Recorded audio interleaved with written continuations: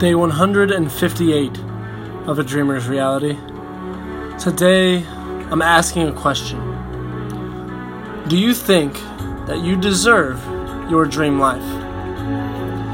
If you were God, and you had the ability to give yourself grace and all of the things that you need in order to live your dream life, would you give it to you? Really think about it. Have you done what is necessary to deserve your dream life? A lot of people complain because of the journey, because of the hardships, because of everything they have to endure in order to get there.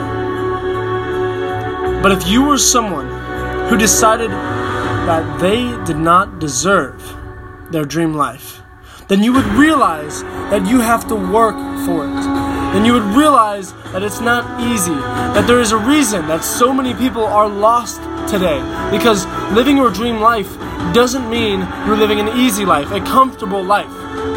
It means that you're attacking things, that you're living a life with purpose, and that you're living a life of fulfilled happiness. In no way does it mean it is easy.